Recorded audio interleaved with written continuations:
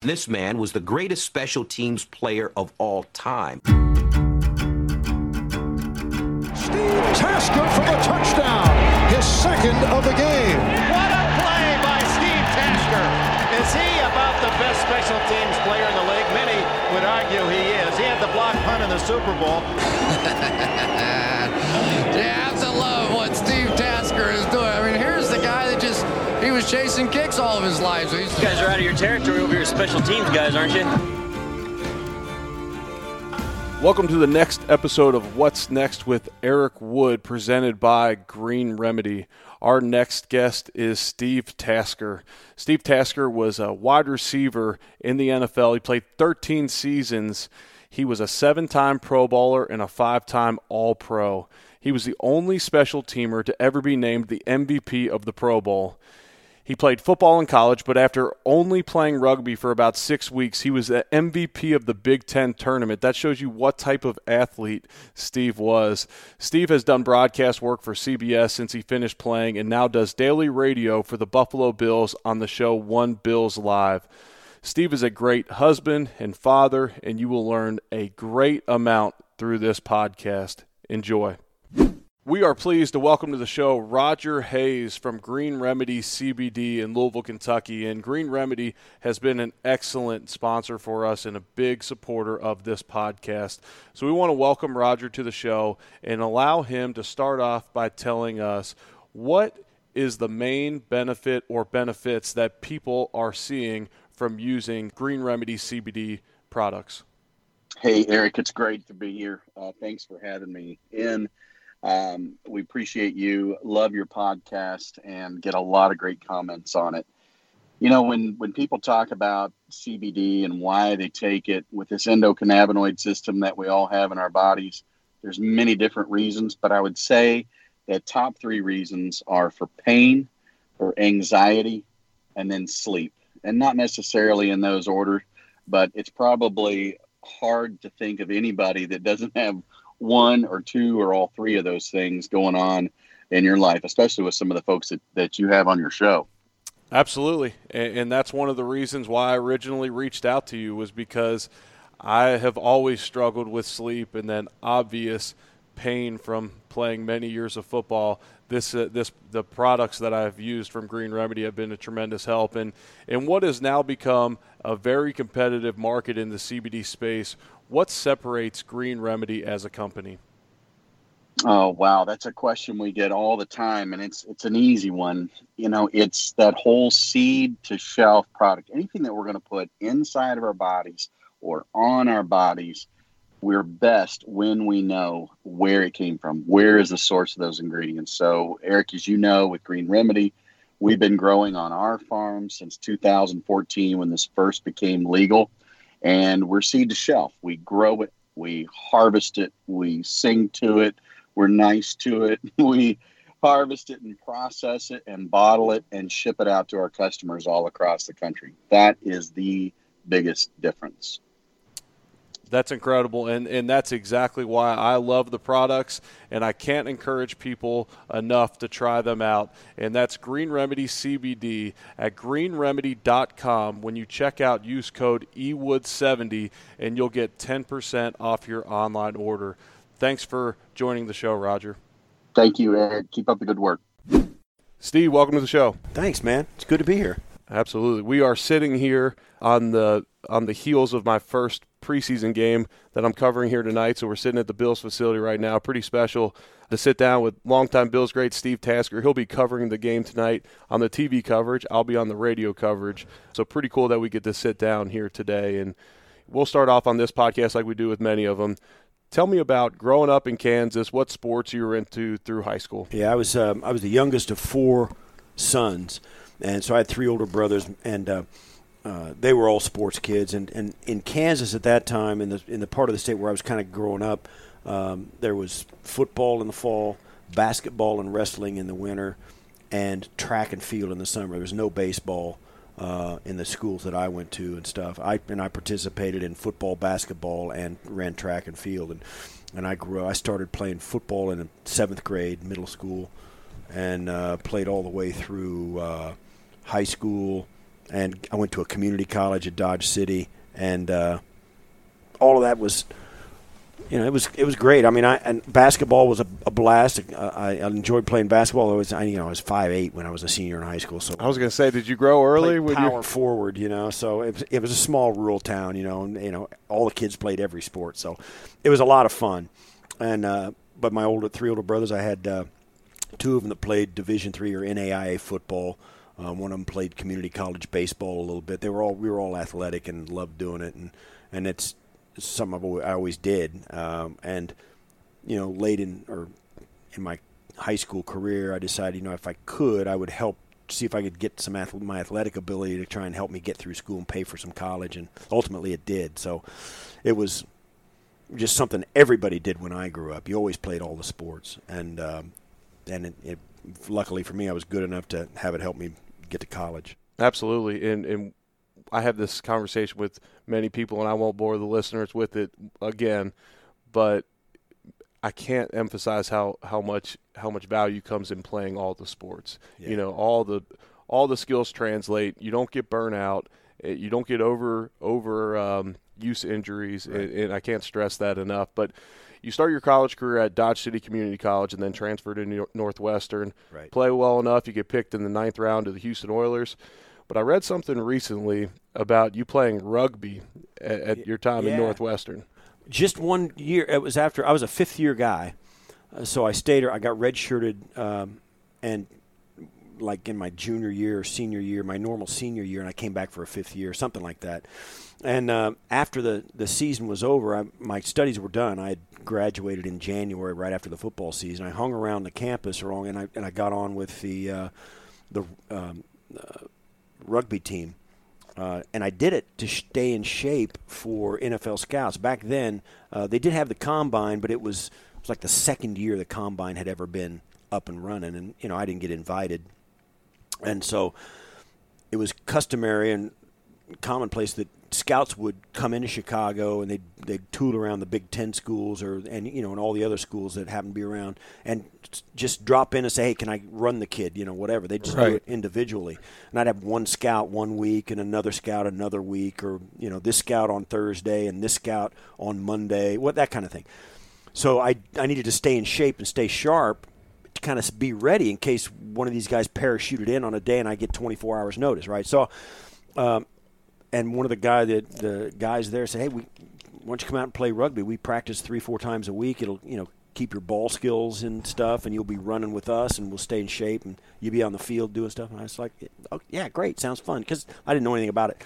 So I go out, and rugby is, for those who don't know, it's a sport a little bit like a cross between soccer and football. Ball's never out of play, and you're always moving around trying to get in position to either defend and tackle or get the ball and run.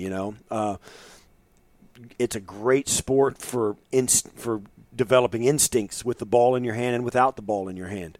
There's no blocking allowed in rugby. The guy with the ball is supposed to be the front guy of your team, so everybody follows him. So if he gets tackled, he just drops it back to the next guy and he runs.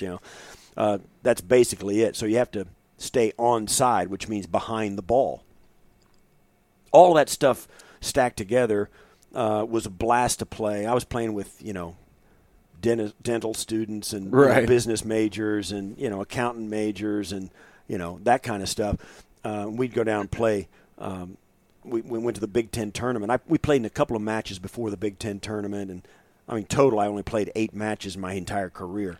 But we go down to the Big Ten tournament, and we're in there with Purdue and Illinois and Michigan and Ohio State and all these teams. And it's all club teams. It's nothing varsity, nothing sanctioned, but they all have real strong rugby. It's a real great big subculture that I didn't know anything about.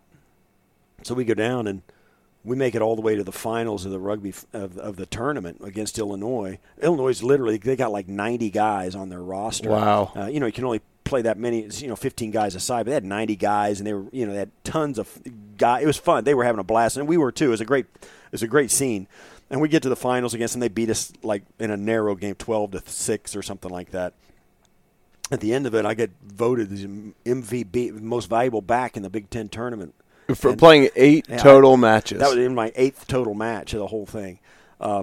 it was so fun. It was a great little stretch of my college life that, a lot of people don't know about, but for me, it was one of the fun little episodes. It didn't last very long. It was maybe a 6-week period or 8-week period during my last year at Northwestern in the spring.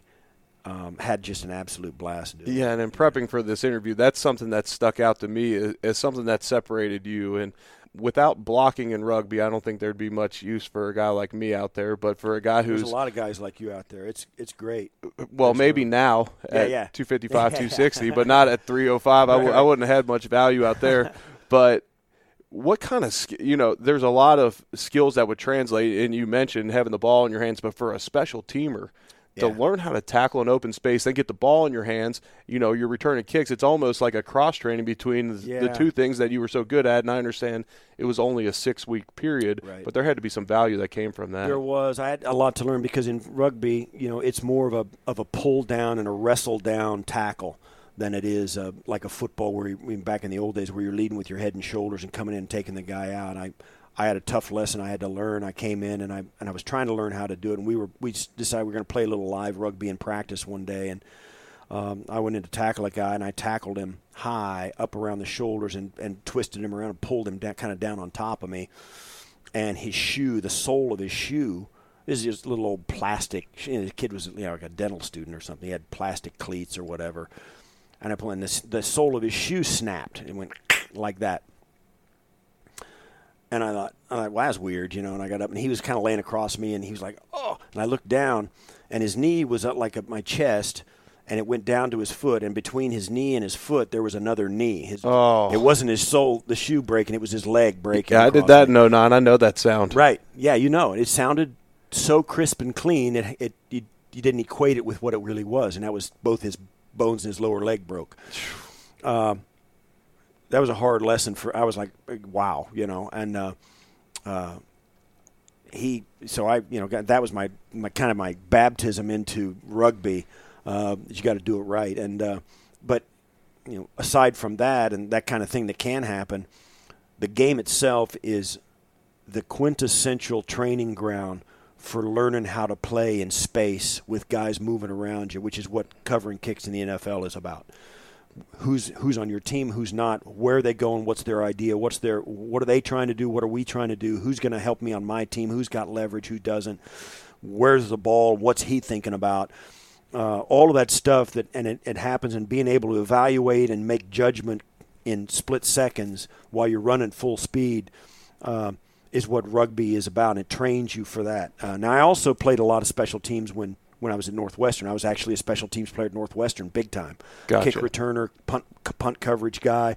I did a lot kickoff coverages. You set a record for kick return yards, correct? Kick return average in the season. I don't know. Maybe I might have. Yeah, I did a lot. I played at Northwestern. We were 0-34 when I got there. 0-31 when I got there, and we went 0-3 to start. So we had the longest losing streak of any Division I school. I was there for the last 3 games of that streak, and then we proceeded to have a really kind of good the rest of the half of the season. But over my 3 years there, we won a total of 7 games and lost 26 games. So that's a resurgence. I was a good kickoff returner. Right. I got a lot of reps, right? So, we were losing games, 61-23, or 61-21 or 45-20, that kind of thing. I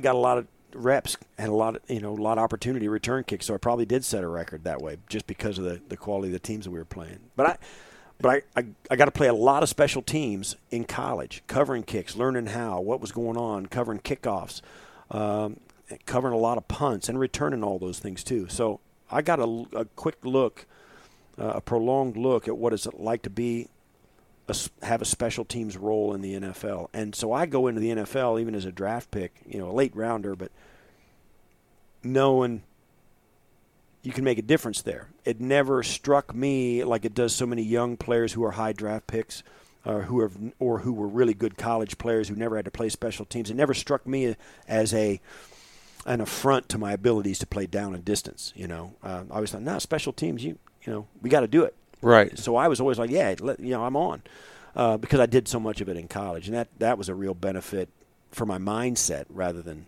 as much as it was for my skill set. Yeah, special teams plays are for big chunks of yards every time, and everybody wants to look past it. And, during practice they send the O-line down, and we're mad because, let's just get this practice moving. Why can't you do special teams before practice so we can only be out here for an hour and a half instead we're out here for 2 hours and 10 minutes or whatever the time periods may be. But there is so much value in those plays, and I encourage so many guys when I see them in college, especially early on, beg to get on special teams, beg for that film, because I know you think you're going to be a first-round receiver. I know you think you're going to be a first-round safety. Well, you know what? That special teams film will be valuable even if you are, but the chances are – there's only there's only 2 or 3, wide receiver, safeties, whatever position it may be, that will be a first rounder. And I encourage guys to go all out because, I say it at all times. You could be judged on any play that you're on the field at any time. It doesn't matter if it's preseason, regular season,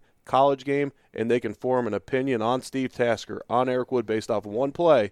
So go show them what you're all about. And that's what I try to speak to these kids. But, you were part of the – quote resurgence at Northwestern. Yeah. You got them off the losing streak. Well, you come to Buffalo and they're 2-14. Right. Then you guys go on this epic run, which has not been matched in NFL history with the 4 Super Bowls in a row. What are some of your most memorable times, games, maybe get-togethers after the game, whatever it may be? What sticks out to you most as you think back to those times? Well, obviously the thing that sticks back more so than any of the games and the parties and the celebrations and the commiserations, and I've been to a lot of losing parties as well, but more so than anything else, and you know this too, Eric, that it's the guys, the guys you played with, the guys that you hurt with, and the guys that you bled for, and the guys that you suffered with, and the guys that were in all that hard stuff with you, and helped you through it, and you helped them through it. That's the fun thing. I mean, I still have text loops with those old guys that we played with. We still, with Jim Thurman, Bruce Andre, Cornelius Bennett, Darryl Talley, Will Wolford, Chris Moore, all those guys are on text loops with me and they're scattered across the country here. Right. And they still chime in and keep track of each other, and they make jokes with each other.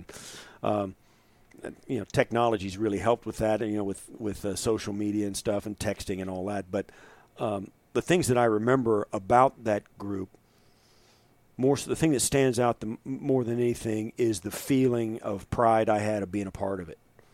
Everywhere I went, particularly, I made my home here in Buffalo. I never left. We were here in the off season. We were here during season. We were 12 months a year here. We had all of our children. 5 children were born here in Buffalo. It's home for all of them. So the level of pride that I took in being a part of that crew, it still stays with me today because I know how hard we worked, how much it meant to those guys, how much they sacrificed for it. The guys, the head coach Marv, and all the guys who were on all the staffs that were there, the coaches, and the people in the building. I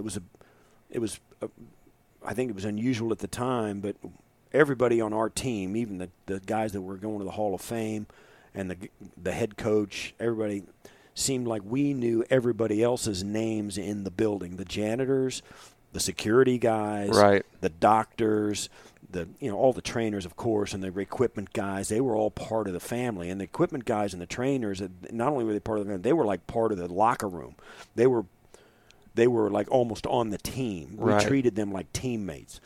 That atmosphere taught me a lot about what it takes to be successful in a lot of different industries, and how important it is that everybody feels like they have a voice that can be heard, even if they don't have authority to make a decision. At least somebody's listening to what they have to say. That atmosphere was an example for me that has stuck with me even today. Yeah, I love that you mentioned you knew everybody's name, and everybody knew everyone's name. That always makes a strong impression on me. It creates buy-in from the entire organization. You hear Sean McDermott was probably the first one I heard emphasize it when he came here, but he brought everybody out to the practice field during OTAs, everybody from the building, and said, you're all a part of this. We need everybody. We need the cooks to be all in so that we're fed right. We need the strength coaches. We need trainers. We need ticket guys to fill the stands for home field advantage. We need everybody, and I love you said that.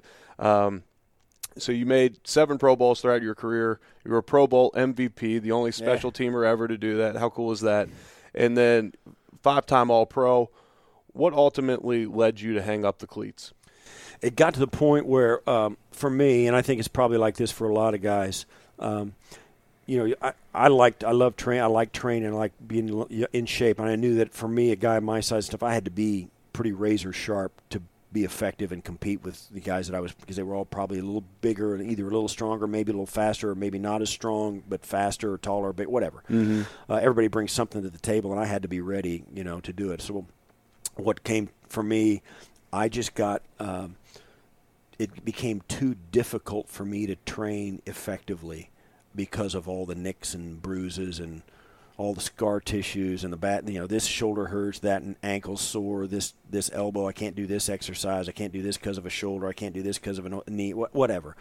So I spent most of my time training around aches and pains from the game, and it became really tedious. And I couldn't. It was almost impossible to spend enough time in the gym doing the smaller, less dynamic exercises to get less returns.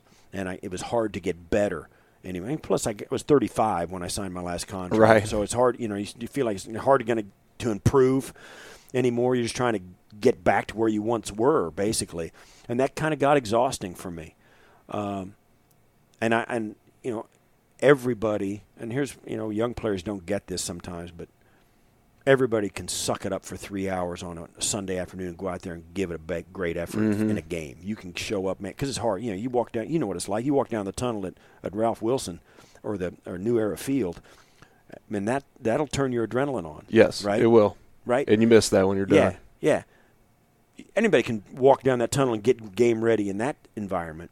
But, as you know, the games are won Monday through Saturday. When you're preparing to play, that's when you win the games. And I couldn't prepare well enough during the week to make myself able to play well enough on Sundays, and I just couldn't be effective and play the way I thought I could play. And it was a couple of times you get out there and you'd want to do something and you just couldn't get it done anymore. And I thought, that's it. I'm not gonna do it. I know too. When I left, it happened to be Marv Levy retired shortly after I did. Had I wanted to, I know that the coaching staff that came in as Wade Phillips and his crew, they would have kept me around another year. I could have squeezed another year out of my career and played for 14 instead of 13. But I couldn't do it. I just could not dredge up the passion to go out and prepare to play. That gives you peace in knowing that you were there. How's your body feel now? I feel good. I mean, I got aches and pains once in a while, but I'm 57 now, and even since I retired, I've had one shoulder worked on. I had a hernia surgery, and little maintenance things. But I'll tell you this too: the thing that people are like, wow, really? I worked out hard all the time when I was playing. I really did, because I felt like I was competing. When I retired. And that's almost in that same instant. That was really the last time I worked out. It was 21 years ago, 20 years.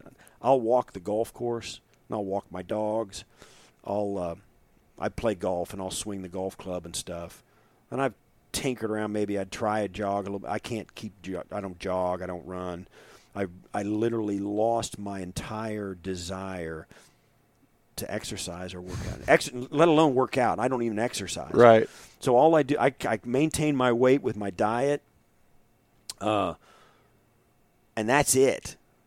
My desire to work out and stay fit disappeared 20 years ago, and I haven't seen it since. I don't have any desire. I cannot cook up or dredge up any desire to go work out anymore. I did it so much until I was, from the time I was like 18 until I was 35, I was my life. Mm-hmm. And I loved doing it. It was great. But like I said, it got to the point when I was done and I wasn't competing anymore. It totally changed my mindset about what I wanted to do with my free time or whatever. And I have I haven't darkened the door of a gym in 20 years. And maybe I'd feel better if I did that, but I know this. I've dabbled in it and maybe trying. My wife will talk to me, and let's try because she's a runner, and I'll go out and try to run. But I'll pop a calf muscle or something, and I'm out for a week and a half, and then I never get back to it. Well, then you can't go play golf with a pop calf, and you don't want to risk that. Hampers my vibe if I got to. But it happened to me a lot. I would something would give out. I'd pull a muscle, tweak a calf, twist an ankle, or I'd get sore in some way, shape, or form, and I couldn't continue.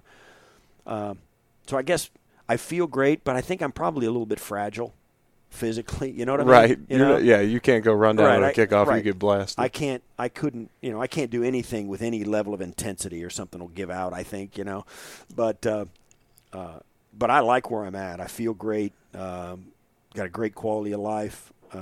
I can be as active as I want. We camp and we backpack and stuff. I'll do that with my sons. We actually do it in the wintertime. We'll go out in the snow here in western New York and camp out in the woods in different places and do that. That's so I'm active enough to do stuff like that and be a good grandpa and that kind of stuff. But I am completely done working out. That's funny. Yeah. And had I got to play till my body kind of crapped out on me, I probably would be in the same boat. I felt like I was forced to walk away with so much left in the tank that I enjoy working out still because, that gives me something to compete at. And all the time people on Twitter or Instagram will say, what are your workouts like? What'd you do to lose all the weight? Where I would start for a lot of people, get 10,000 steps in a day. Wear a Fitbit, wear some type of deal that tracks your steps. Just walk.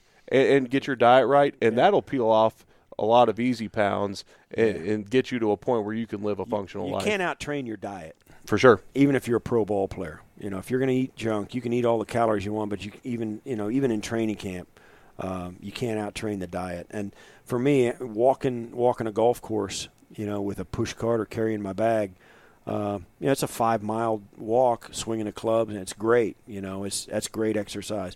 But for me, it's as much about scheduling and not eating the wrong way than it is about as much as it is exercise. Like I say, I'll walk a lot. Yeah. But that's it. That's as intense as I get. 5 miles because you hit it pretty straight. I'm generally a 7-mile golf course walker. You mentioned you quit working out. Talk to me about what that first year was like transitioning out of pro ball. I was really lucky because, and I think a lot of the guys, the smart ones, they know, no matter how good you feel, if you're 20, 25, if you're 27, if you're 28, you're closer to the end than you are to the beginning. I was 35. 13 years, is a long career. You got to see something on your horizon that you're going to want to try and pursue at the end of it and start taking tangible steps to get there. You got to start the transition as early as you can before you're backed up in a corner and have to. Right. I did that. I was interning at the ABC affiliate in Buffalo. I went in and had my own TV show there for a while. I got very fortunate on the timing of when I went in there, and we started going to the Super Bowl, and now I was kind of doing a lot of broadcast work while I was playing.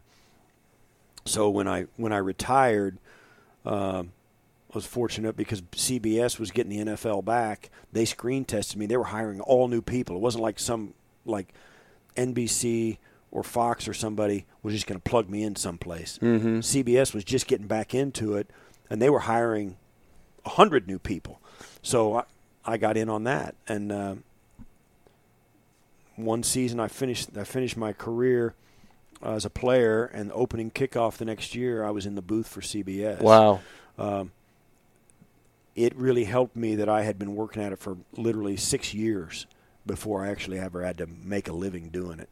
And that's one thing I think players have going for them as well. You can do stuff in an industry that excites you or something you might want to do other than football, and you can do it for your entire career, never having to make a living doing it because you can make a living playing football.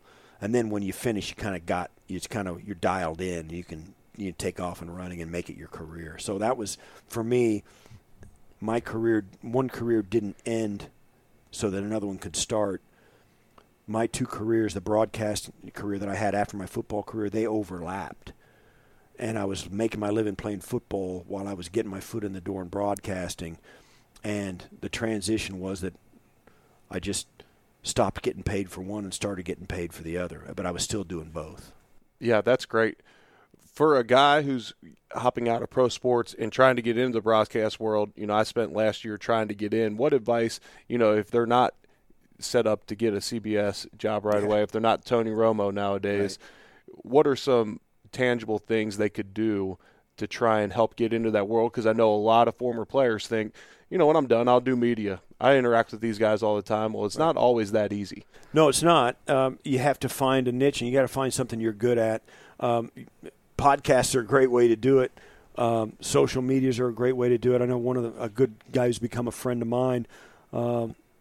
He started just on his Twitter account putting up a film clip, and he would talk over the film clip and give his take on what's going on. He was a quarterback, so he'd say, "Hey, listen, here's what this quarterback's looking at," and he would point it out, and it was really good stuff, obviously. Mm-hmm. And he just started doing that 2 or 3 times, and then actually we saw him on our show. He started talking about our boy Josh, and he goes, "Here's what Josh Allen's thinking. Here's some good things. Here's some bad things." So I was like, "Well, let's get him on the show." Yeah, and so we have him on our show, and social media.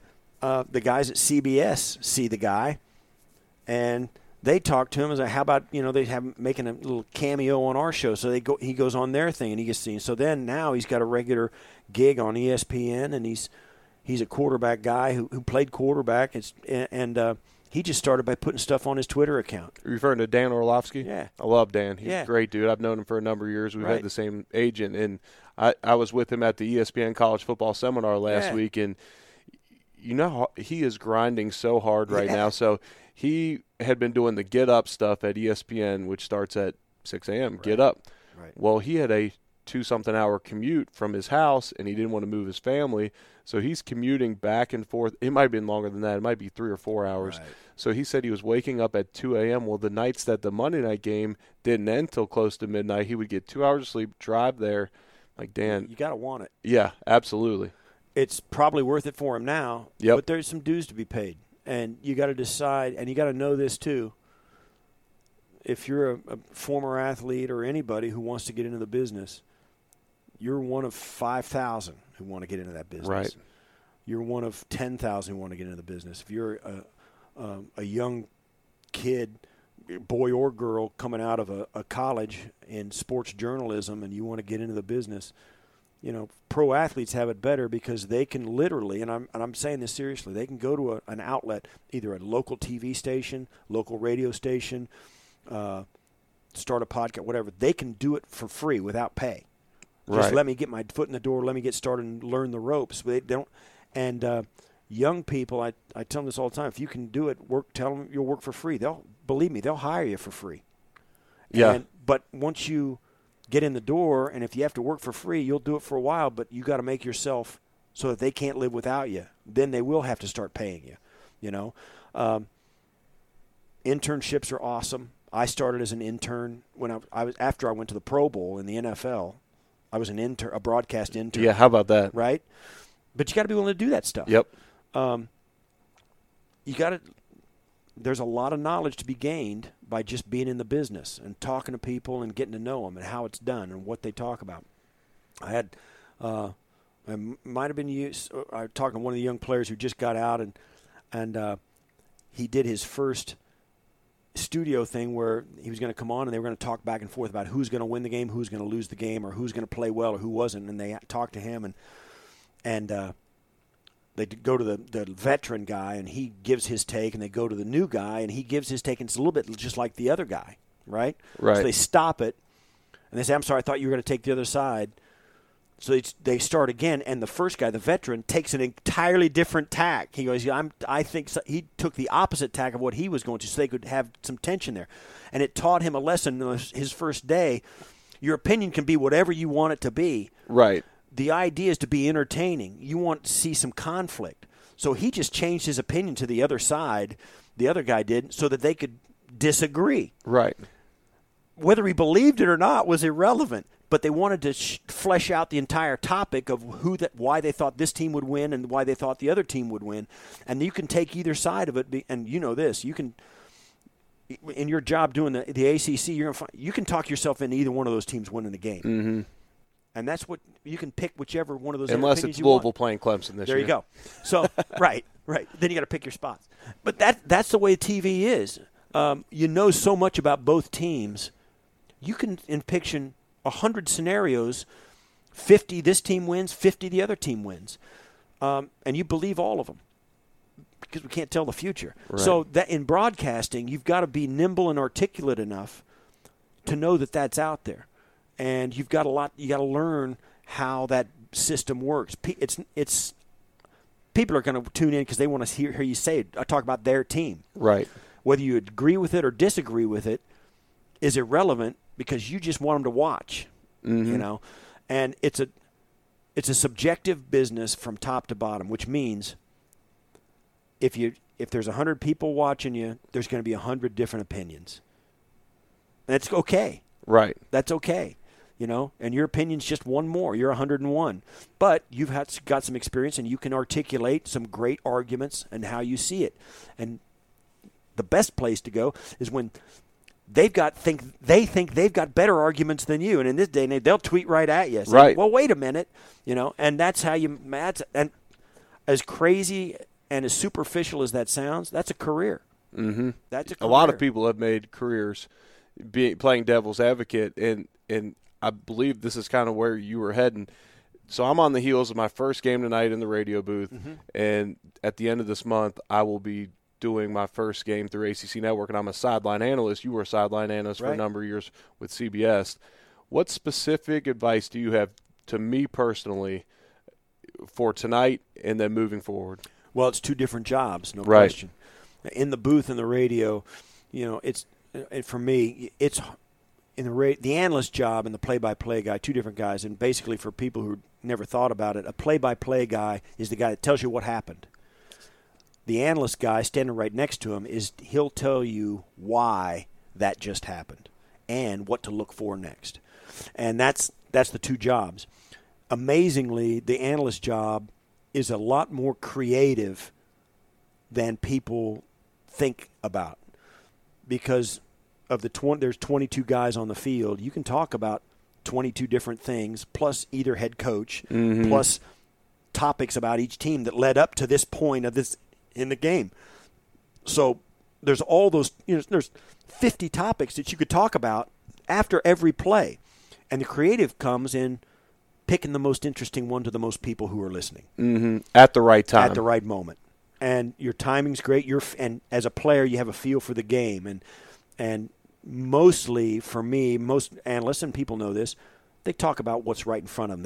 The game comes to them. And they, on this play, the offensive line, you talk about specifics and all that, and you kind of keep it right in front of you. But on the radio, too, you have to say it in such a way that people can picture it in their mind. Mm-hmm. The colors of the uniforms, which direction they're headed, who's at one end of the field, who's at the other, and all of that stuff that you pick up when you watch the game. Right. People kind of try and see in their mind's eye, and you have to explain the game while it's happening while giving them a way to picture it. It sounds complicated, and in some ways it is, but when you've played and when you do, people, you pick it up and it's a lot of fun to do. I think it's a really fun job to do. On the sidelines, for me, and you know this too. I mean, we spend our lives standing on the sidelines watching the game, watching the defense play or whatever, being real close, and I think that's the thing that changes a broadcast for listeners and viewers. When you got a guy who's standing there and watching it, and because that's when you can feel the contact and the violence and the emotion and the intensity you kind of radiate off the field. I tell people a story. I'd been doing the broadcast thing for a long time, and I think I was like 18 years into my broadcast, and I was doing a Monday night football game on Westwood One Radio. Pittsburgh Steelers in Cincinnati, and I'm on the sidelines, and I picture the field, and I'm there. The Steelers have the ball at the far end of the field to my right, and they're coming towards me. I'm at the far end of the bench area. I'm standing at the 20-yard line, opposite the 20-yard line, at the other end of the field where they are. Mm-hmm. And I'm looking, to to my right as they're coming towards me. Ben Roethlisberger drops back to pass way down at the other end of the field and hits Mike Wallace on – this is back when it was. Mike Wallace was with the Steelers. Hits Mike Wallace on a slant on the far side of the field. So he's coming kind of towards me when he catches it. He catches that slant and turns up the field and runs almost right at me. And I'll never forget it because he turns and runs right at me under the lights on a Monday Night Football game, and all 22 players on the field turn and start running right at me as well. All 22 of them. Yeah. So the whole thing is coming right at me. He's trying to turn the corner from the other side of the field, and he's going across the field, coming right down at me. And 3 Cincinnati Bengal defensive backs are running right with him, and one of his teammate wide receivers of the Steelers is running right with him, and there's 5 guys coming, and everybody else is trailing behind him, and they tackle him right 5 yards from me, right away from me, just right across in front of me, out of bounds. You could feel the ground shake, and they were moving at full speed, full gallop. 5 super athletes, and they fall in a jumble that you could feel and see and hear. You could hear the body, the grunts and the groans and the get up. And I thought, man, somebody's dead. That looked like a car wreck. Right. All of them met there at the same place. Nobody was giving up. The kid tried to stay in bounds. It was a violent collision. All 5 guys piled on, and they rolled across the ground in front of me. And you could feel the vibrate on the ground. You could feel it in your feet. And I thought, man, somebody's not getting up. They all hop up like they just jumped in the pool. Right. They hop up, and they were yapping at each other, and they were all like feeling like they got those DBs. We ran you down, and you and they just ran off like they were in a park someplace. They were having such fun doing that. And I, man, you want to know why the NFL is a mega 800-pound gorilla? That's it. Right. And that, as a sideline reporter, you get a look into the emotion and the intensity. You get to see when guys come out of the huddle and they're making eye contact across the line of scrimmage. And there's something going on outside of this play. Mm-hmm. They've got a history. And you see a quarterback who's looking out, and he's looking at the Mike linebacker, and the Mike linebacker's walking in circles, turning his back and then walking in a different, trying to fool him as to where he's going to line up. And the quarterback's watching and looking at the play clock and looking at the Mac, and the guy's not giving him an edge on where he's going to line up. So he's got to do it quick. All that stuff that goes on that's nonverbal, and all the emotion that goes on. You know what it's like. You get down inside there, it's big guys who are strong pushing against each other. People in the stands and people at home, man, they can't see it. Mm-hmm. And that's, I think, if you've got a sideline reporter who can feel that and relay that emotion and the argument that's going on the sideline between 2 teammates or a coach and a player, and the injury and a guy who's hurt, but he doesn't want to get looked at. He's going back in the game no matter what. Or a guy, you know what I mean? Or a guy who just can't go back in the game because he's hurt. The conversation between the trainer and the head coach, and the look on the head coach, who's got 1,000 things on his plate. How's he react to that news? It's really dramatic because it's a bunch of guys, grown men playing for real keeps. That's I think as a sideline guy, that's what I relished the most was that. That's great advice, and that's as well as I've heard it put. And as descriptive as anyone's been with me giving advice, especially on the sideline role. So I absolutely appreciate that. One of my concerns getting into broadcasting, and we'll check it out this fall how it works out, is I'm going to be gone a lot, especially doing both games. You and your wife have 5 children. Was that ever tough being gone? A lot of times when you're done with your career, everyone says, oh, you're retired now. And Joe Thomas was on the podcast talking about how this past year everyone just assumed he was available. Yeah. And I'm not. I have stuff going on. No, right. I understand I'm not playing football, but I am not done working forever. I'm not sitting at home on the couch. Right. Was it tough being away? Yeah, for me, with doing the CBS thing, you're home Monday through Thursday night, mm-hmm. and there is an off season as well. So I had a lot of free time, but during the fall, I didn't get to watch my boys play high school football very much. Mm-hmm. My daughter, soccer player, I didn't get to watch her play too much. There were a lot of things on a yearly basis I never got to be a part of. And my wife and I had long conversations about it, and we just said, listen, we get it. It's a great job. There's no question. We love doing it. It's it's everything we wanted to do. You know, I loved working for CBS, and it afforded us a great lifestyle and everything that it meant. But it also did afford us some times in the year where I was gone every weekend. And my last year at CBS, I did a daily radio show until 3 o'clock on Friday afternoons. Saturday morning at 4 a.m., I got picked up and I was gone for the weekend. Wow. So it was a 7-day-a-week grind throughout 17 weeks of the season last year. But there's an off season. And there always was an off season when I was doing the CBS thing. And my wife and I had long conversations, and we came to thinking, listen, when you're working, you got to work, and you got to prepare to work, and you got to be ready to do it. But when the down times come, you got to make it count. And that was kind of our mantra. When the off season came, I was going to be at everything. Yeah, I was going to be a part of everything. We were going to do things together, and we did. We stayed true to that. So when you can work, do your job. When you're not working, be present at home, be there and be a part of the family, and disengage from that and fully engage and make the good times count. And if they're abundant, hey, it's all the better. Right. But if they're few and far between, make those count. And that's kind of the mantra we live by, and it served us well. Our kids seem to be well adjusted because of it now. We're empty nesters now, so it's been a while. Yeah, and that transitions perfectly where I was going next. 5 children. I got to spend time with 2 of your sons. That's right. Jake was an excellent equipment staff assistant, and Deke was great in the weight room. Right. Jake looks like he could be more my son than yours, and had a really fun exchange on Twitter when I said, hey, it was really fun having my son out at training camp working, and everyone kept responding like, oh, man, that is really cool. You got your son out there. I'm like, you look alike. How old do you guys think I am that I could have a son that's 20? Right. But I had so much fun with both of your sons in much different roles. What do you look forward to most about being I know, some people dread being an empty nester. Some people are really looking forward to it. What are you looking forward to most? Well, we kind of made that transition. Our youngest is now Jake, the kid that looks like you. Mm-hmm. He's going into his senior year of college. He spent the summer away. He's living in Ann Arbor as an intern, doing work over there.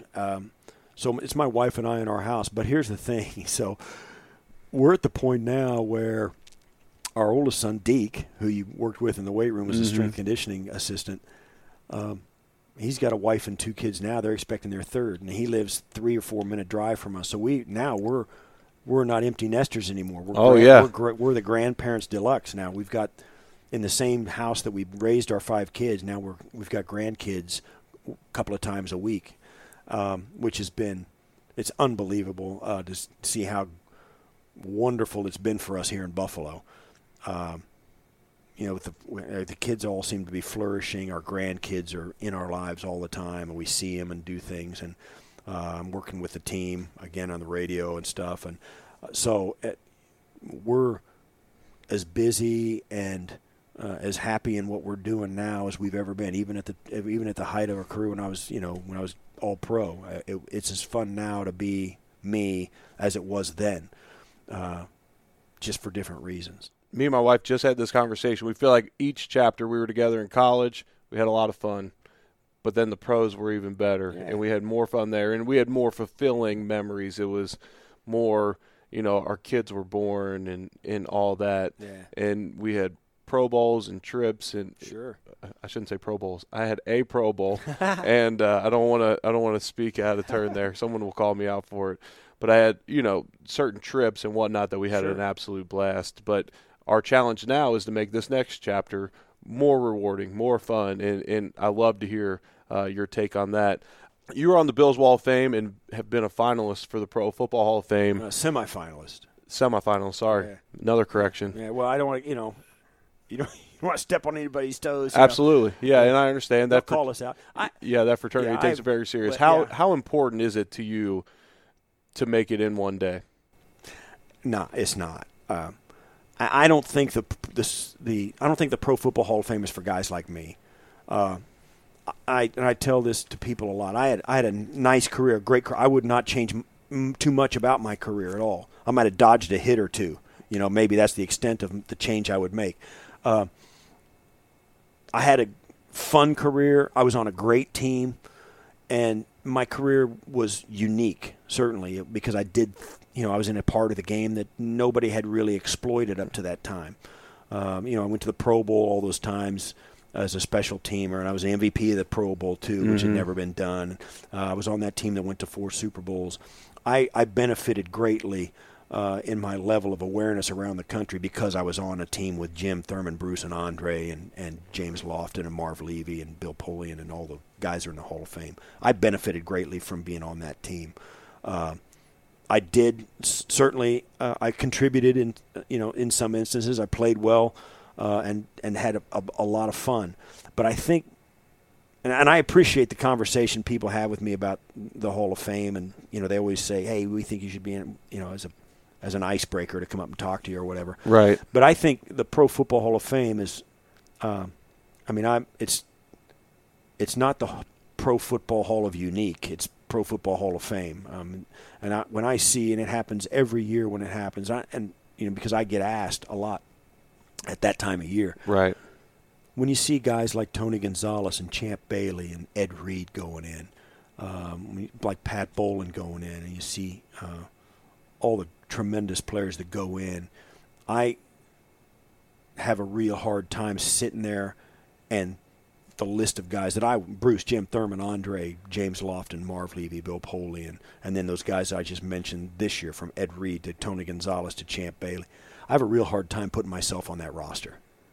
And I get that, and I appreciate your humility, but I would argue you were the best in the world at what you did for a long period of time, and a lot of people argue that you were the best of all time at what you did. And in a day and age where now they're starting to put punters in and niche players, I think that warrants more of a discussion for you, because now they're – and I agree with what you said, but I think the trend and what they're doing, is a punter affecting a game like some of these quarterbacks that are waiting to get in, or receivers that, there's a long list of receivers that people think should be in. So I would give you that counter argument, but I do really appreciate your humility. Under the here's the thing too, and the voters will tell you this: there's constraints. They can only put so many guys in a year, and there's a couple of dozen guys every year that retire.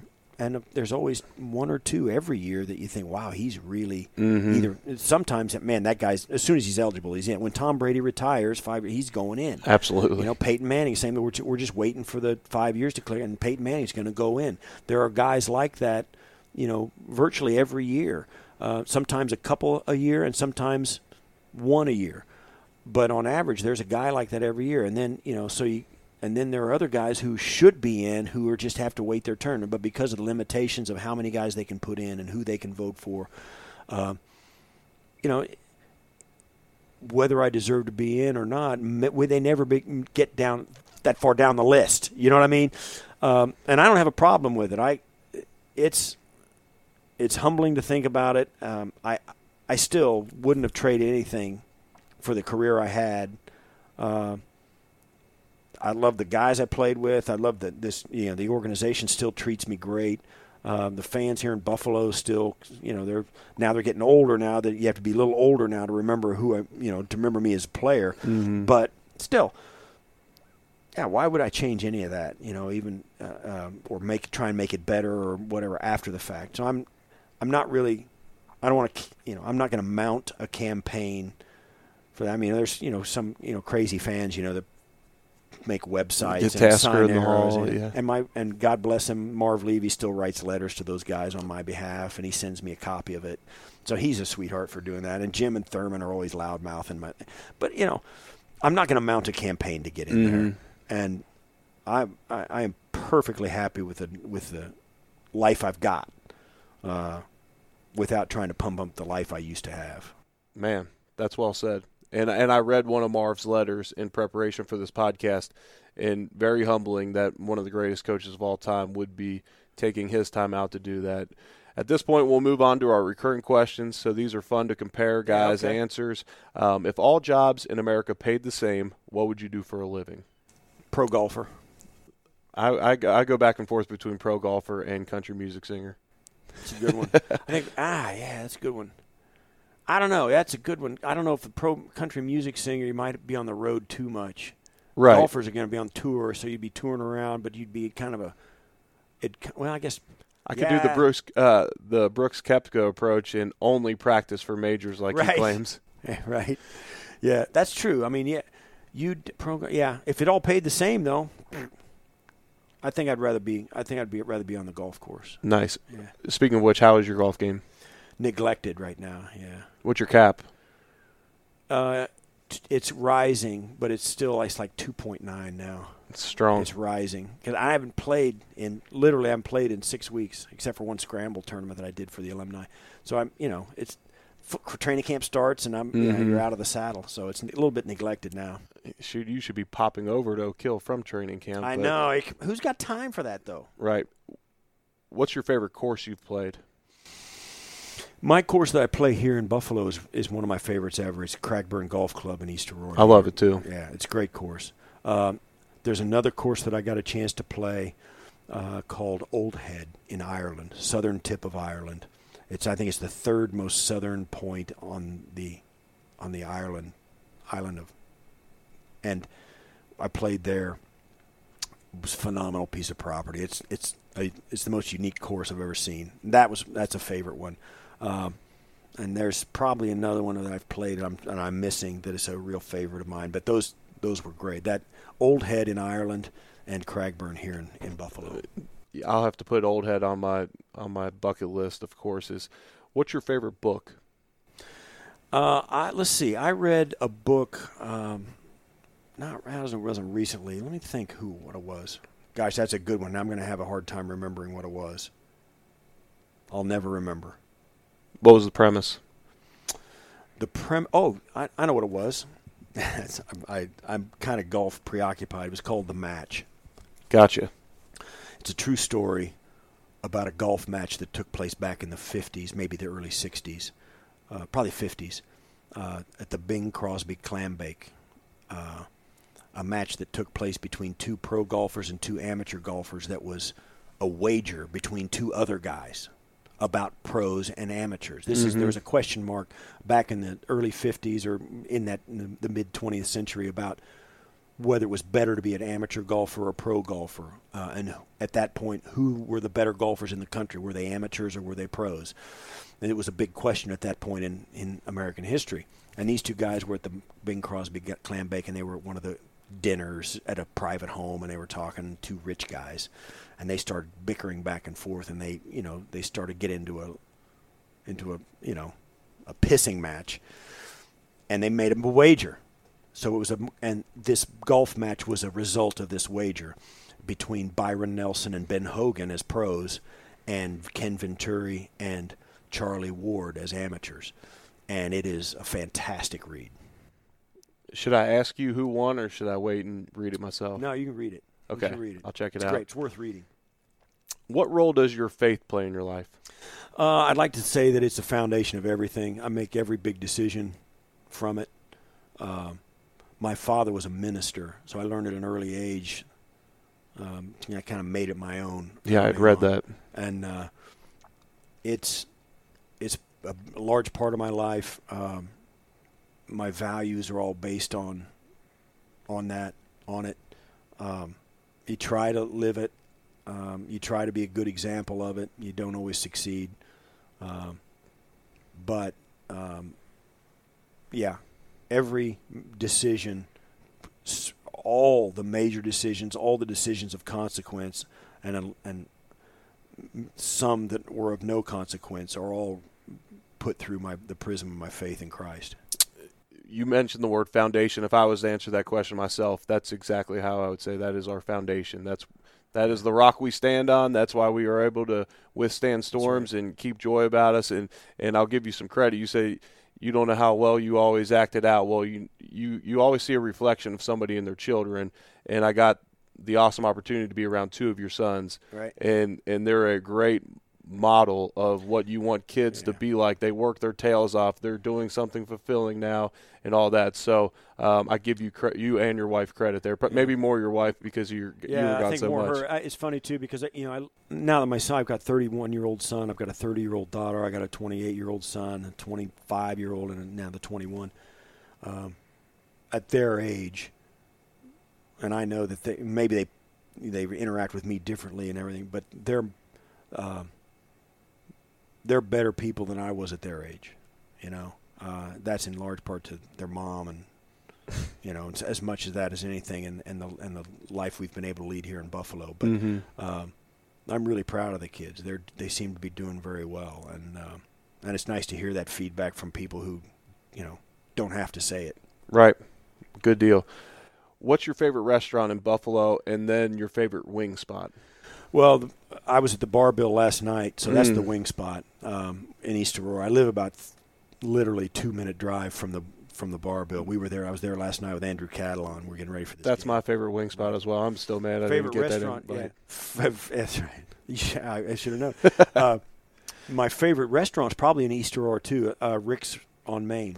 It's a little high-end restaurant. Great spot. On Main. Particularly in the summertime where you can sit out on the deck right there on Main Street in East Aurora. That's a fantastic place too. What was your first car? A 1973 Opel Manta. I don't know. Look it up. Yeah, I have. Standard shift, had a stick shift. Yeah, it was great. I'll just assume it was really nice. Very nice. Yeah. Yeah. Don't assume. What was your first job? I was a farmhand. I drove tractor, moved irrigation pipe, drove tractor with the different implements on it and stuff. Working fallow ground for a guy that I knew, or he knew me, my dad, and I worked for him in the summers when I wasn't in high school. I'd go out and ride a tractor, and it was literally 12 hours a day, all day, every day, or 6 days a week in the summers, and that's how I made money doing it, and it was that was my first job. That's great discipline. Yeah. What is your favorite movie? Ooh, that's a good one. That's a good question. I'm a big Star Wars guy. I wouldn't have pinned you on that. Yeah, huh? I wouldn't have pinned you on that. Yeah, I'm a big Star Wars guy. Favorite movie? Yeah, I don't know. Man, that's a hard one because I've seen 1,050 movies. I think I was a big fan of the Alien movies too, the horror movies. Great movies.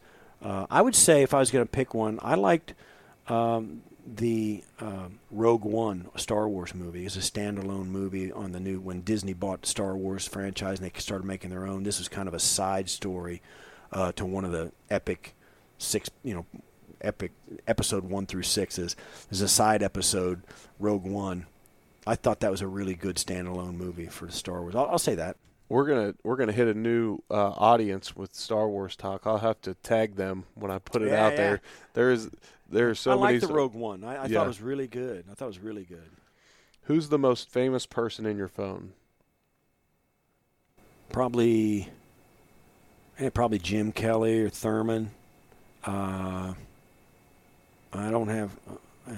Famous. Jim might be mine as well. Yeah, he might be. I don't know if there's anybody. Maybe some of the CB. I don't think I got Jim Nance in my phone. I might have Jim in my phone. Phil Simms is in my phone. Mm-hmm. Boomer. I don't think Boomer's in my phone. Yeah, probably one of those guys at CBS or somebody like that. Yeah. Good deal. Jim. Well, this has been fun. Very selfishly, this was very important information for me to hear. I love the talk on getting into the broadcast world, transitioning out. Yeah. It's fun catching up with you, and I truly appreciate your time. Hey, good luck with your stuff in the radio booth for the first time this year. Voice of the Buffalo Bills.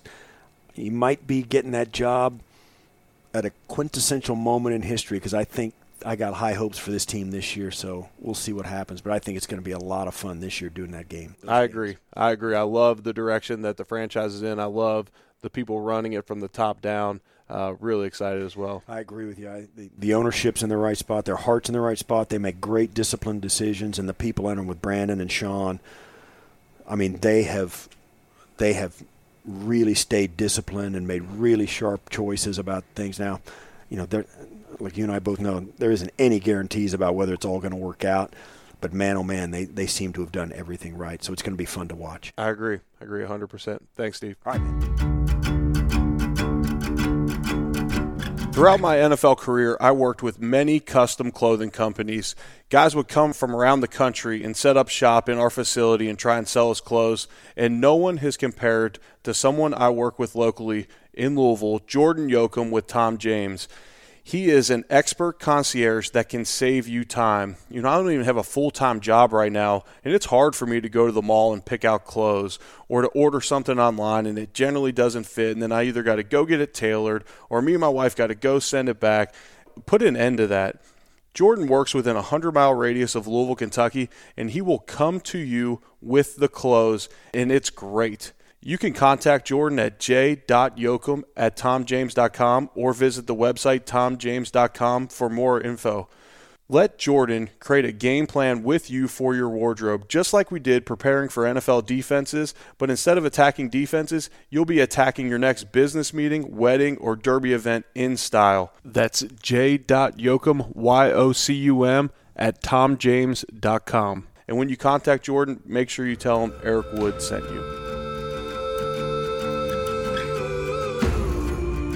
Thank you for listening to What's Next with Eric Wood, presented by Green Remedy. I hope you enjoyed the show. If you did, please rate it 5 stars and subscribe. That goes a long way for us with this podcast. Tune in a couple weeks for another new episode.